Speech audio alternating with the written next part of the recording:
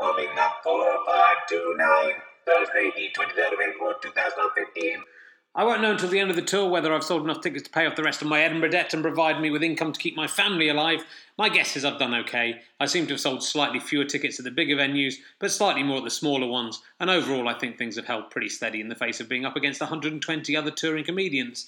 There was always the risk I would go out on an 80-plus theatre tour and end up earning no money at all, but for now I'm keeping my head above the water in this volatile and fickle business. Tonight I was in Harlow, where I got just under 100 people for only the third or fourth time, and one of those times there was only a room for 70 people, in a theatre that seated 400. I guess if it has been happening all the way through the tour, this would have been hard not to let my head drop, but I did well in my other Essex gigs in Colchester and Southend, and I haven't played Harlow for a long time, if ever, and as it turned out, the 89 people who came out were a top-notch and clever audience, and it was a pleasure performing to them.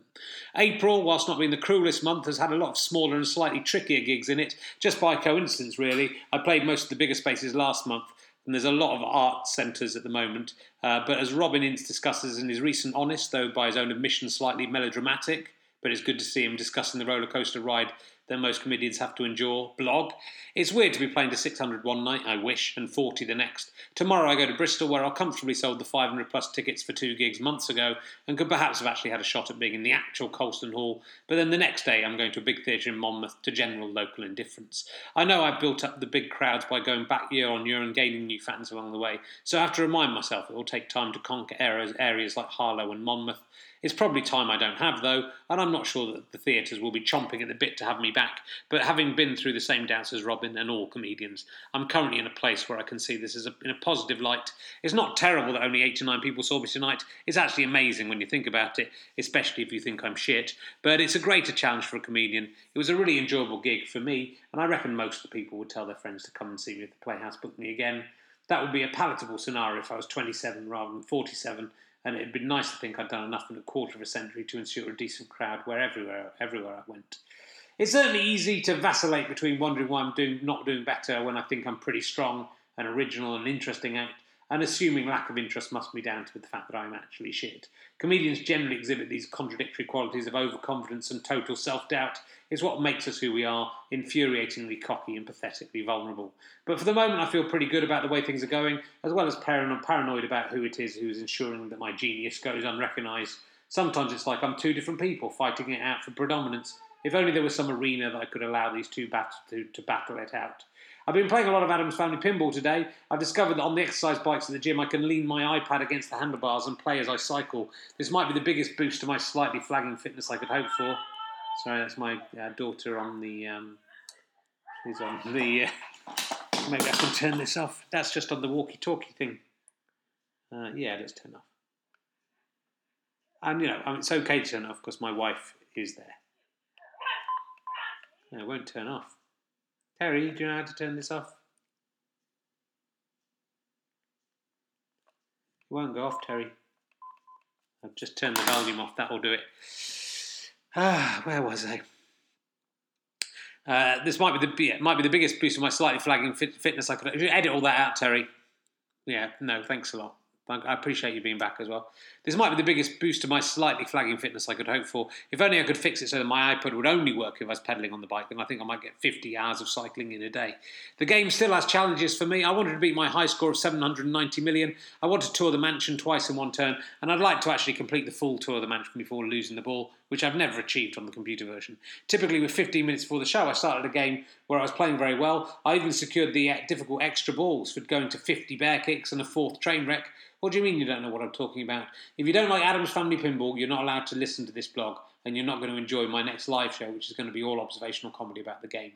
With 2 minutes to stage time, I was over 600 million with balls in hand, not like that, though it is an exciting game, but you need both hands on the screen, and approaching a second tour of the mansion, having come tantalising close to completing the full mansion tour on the first one. I had to go on stage. I'm not saying I resent having to perform. It says reset there, Terry. That's what I'm working with.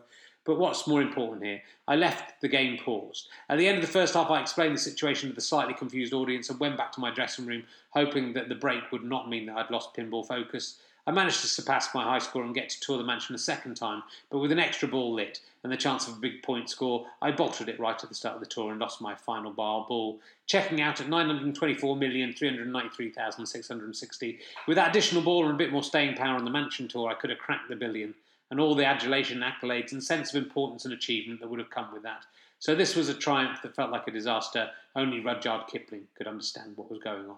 No one can say I'm wasting my valuable writing time. The retro sound different robot voice, is now up in the usual places: YouTube, Vimeo, and iTunes. Check it out if you like.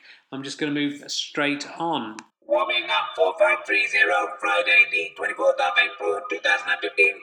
For the last couple of days, I've been unable to find my house keys. This kind of thing is happening a lot more these days, partly because of baby tiredness, but mainly due to middle age. I've been losing stuff and misplacing things. Most of it has eventually turned up. I've been using our spare keys and casually looking for the proper set, which has loads of keys like bike and bike shed keys that I don't have copies of, but I hadn't found them in any of the obvious places. I thought I'd last had them when we popped out to a local Mexican restaurant for some margaritas.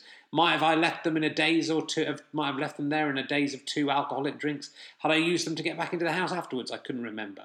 My wife maybe did open the door. This afternoon I made a concerted effort to find them. I looked in pockets and in drawers and under sofa cushions. We'd recently had a big tidy up in the house, and they might have ended up anywhere, but they weren't in any of the places I looked. I even went back to the restaurant to check that they didn't have them, but to no avail. I was getting frustrated and cross and paranoid that if I'd dropped them in the street, we might be burgled, but I knew they had to be in the house, but they didn't seem to be. Trying to make light of my stupidity, I went onto Twitter and tweeted, "Has anyone seen my house keys?" As expected, I got lots of joke answers along the lines of, "They're in the last place you'll look for them." But amongst the wags was at a Housestop, who replied, "You were sitting on them at the start of the Izzy Sooty video." I'd certainly not expected Twitter to give me the answer here, but I realised this was almost certainly it. I remembered I'd recorded that intro when I was slightly swiffy after the Mexican restaurant and had felt uncomfortable with the keys in my back pocket and taken them out and put them on the desk. I'd actually filmed myself losing them. I realised I hadn't seen them since, and although it was too late to check as I was already on the road to Bristol, I was pretty sure, excuse me Terry, edit that burp out, I was pretty sure the mystery was solved, even though I'd searched the desk a few times. Indeed, when I got home, I went to have a look, and though the keys weren't immediately apparent, they really should have been, as they were sitting in full view on the edge of my in-tray. How crazy that Twitter had solved this puzzle. Now I just need to film my whole life, and I will never lose anything again. Those suit trousers might still be with me if only I'd gone full Truman. Lovely to play a packed Colson Hall, quiet voiced the Lanterns. Bristol has not forsaken me, and I kind of wonder how I would do if they put me in the big room. I wouldn't sell it out, but I could have sold a lot more tickets, as this had been sold out for months. Bristol is always one of my favourite places to play. The audience were great. When I spoke of my Hermione hands, a man threw his actual wallet on stage, presumed to pay for my unique Hermione massaging services. I said that I would keep it, but after seeing there was no money in it, I finally gave it back. Great to have a packed one tonight, back to lots of empty seats tomorrow in Monmouth. There's more cool memorabilia and ridiculous handmade t-shirts up for auction on my eBay page. Check those out, why don't you? They're quite nice. How do we get so far behind, Terry? That's what I don't understand. It's ridiculous having to do them all like this. I don't know, Richard. It is beyond me. I wasn't talking to you, Rover Voice. I was talking to Terry. Yeah, thanks, Terry. It's good for you to know. Well, I know it is weird how we got so far behind. Anyway, let's do the next one. Warming up 4531, Saturday the 25th of April 2015. Our baby is taking after a mother in almost every way, which is only a good thing. Like her mum, she's long-limbed and is, I guess, going to be tall. Perhaps we'll next have a short, stocky boy, and if so, I can only pass on my apologies to him in advance. Your only way out of that disaster is to be funny, and I wouldn't wish that hell on anyone. But Phoebe has grown up so much in the 10 weeks she's been around. She's been sleeping in a Moses basket, which just seems to be asking for trouble. Look what happened with the original Moses basket. When she was born, she was just about half the length of the basket, but already her feet touch the bottom and her head grazes the top, and it's time to upgrade to a new bed. She has a full-size cot in her room, but for now we wanted to sleep in the same room as us, so just in case we haven't spent enough money already, we had to buy an intermediary cot this week, which means I had to build it / put together the flat furniture. Fatherhood hasn't turned me from a DIY dunce to a handyman, but necessity is the mother of constructing flat flat pack furniture, and I've certainly become more practical than before. You're faced with lots of challenges and not much time as a dad, and so you just have to get on with stuff.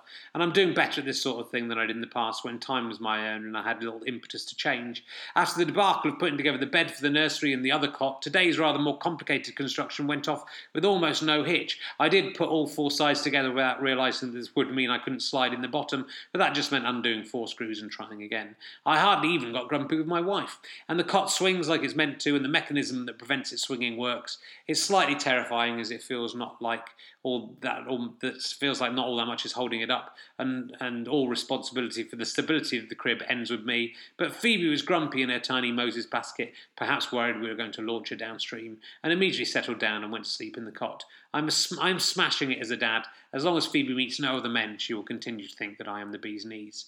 Monmouth tonight, and a late surgeon ticket saw over 125 in. It's a great theatre, the oldest working theatre in Wales. As I joked, it's over 5 years old, run by enthusiastic staff and a fitting and enjoyable end to 2 months of fairly full-on gigging. I realise with excitement that I only have one tour show between now and the 7th of May, so although it was a long drive home, it was good to be going home for a proper long stint. Thanks to all those of you who come to see the tour thus far. Something's just gone wrong with this. Less than 20 chances to see the show now, including the DVD record at the Bloomsbury on the 15th of May. Go to richterring.com/LOTDS/tour and you can find out the link to buy tickets to that, or just Google the Bloomsbury. Please come to that. They're selling well, but it will be ace to sell it out. It's always a fun night. It's a special night with the DVD, lots of extra stuff goes on. Or if you're camera shy or having an affair, then you can see the show on the 14th at the Bloomsbury when it's not being filmed. Same link for that one. Warming up, 4, 5, 3, 2, Sunday the 26th of April, 2015. Why are we doing so many of these in a row? My computer brain is confused. Maybe there is orange sorbet in my keyboard. Sunday lunch at the in-laws today, with Phoebe very much the centre of attention as always. Before we were linked by marriage, but now our blood and DNA is mingled inside a tiny human being. Their family history is now most certainly my family history. The twists and turns. Sorry, that was robot voice pinging for some reason. I think the pudding that is microwaving inside him is ready. The twists and turns that it took to create them are directly responsible for the creation of my daughter. And on the anniversary of the Battle of Gallipoli, my father-in-law dug out a picture of his own grandfather, Bernard, Phoebe's great-great-grandfather, who'd fought in the battle and got mentioned in dispatches for successfully laying down cabling at high speed whilst under enemy shell fire. We were shown a photocopy of the dispatch, which was signed by Winston Churchill, the architect of the doomed campaign, though perhaps he made up for it later. The complicated and outrageous unlikelihood of any of us existing is shown by the fact that Bernard met his future wife Agnes at his brother Joe's wedding. Agnes was the sister of the bride. Nora had been practically engaged to someone else at the time, but it was love at first sight, and Bernard managed to win Agnes's heart. Agnes was the sister. I'm trying to make sense of myself there, Terry. Let's do it again.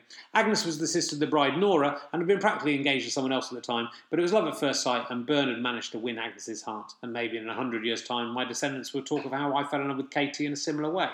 But further than that, Joe himself had been engaged to someone else before Nora, but she'd been killed when a vehicle hit her after flying off a racetrack. And Joe had survived in the war when a bullet heading for his chest had been deflected off a coin in his pocket. But for these crazy moments of good and bad luck, then none of the people I was dining with would be here, and the people who lived in this house instead would have been very confused about why I turned up for lunch.